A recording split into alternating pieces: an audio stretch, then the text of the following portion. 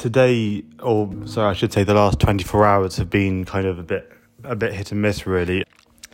After the Ukrainians claimed control again of Kharkiv from the Russians and, kind of defeated the presence in Kharkiv itself, there was a definite decrease in the number of bombs going off, in the sirens going off, and, for kind of from yesterday afternoon onwards, there was relative calm in the city, aside from one or two periods of almost distant bombing.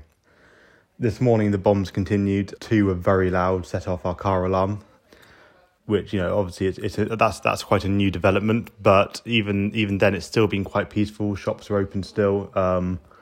Some more people in the streets, and since this whole talk about the Ukrainians and the Russians meeting in Belarus, there's been actual no bombing at all. So we're not sure there's a kind of a temporary ceasefire, maybe whilst the meeting takes place, but for now it's definitely calmer. But again, it's something that can start up at any second again. So we're kind of taking the opportunity now to go and get some things, maybe food and water that we'll need, because it's being an unpredictable situation. We don't know when the next available time will be. But for now it's peaceful. For now it's quite quiet, and we're hoping it can last.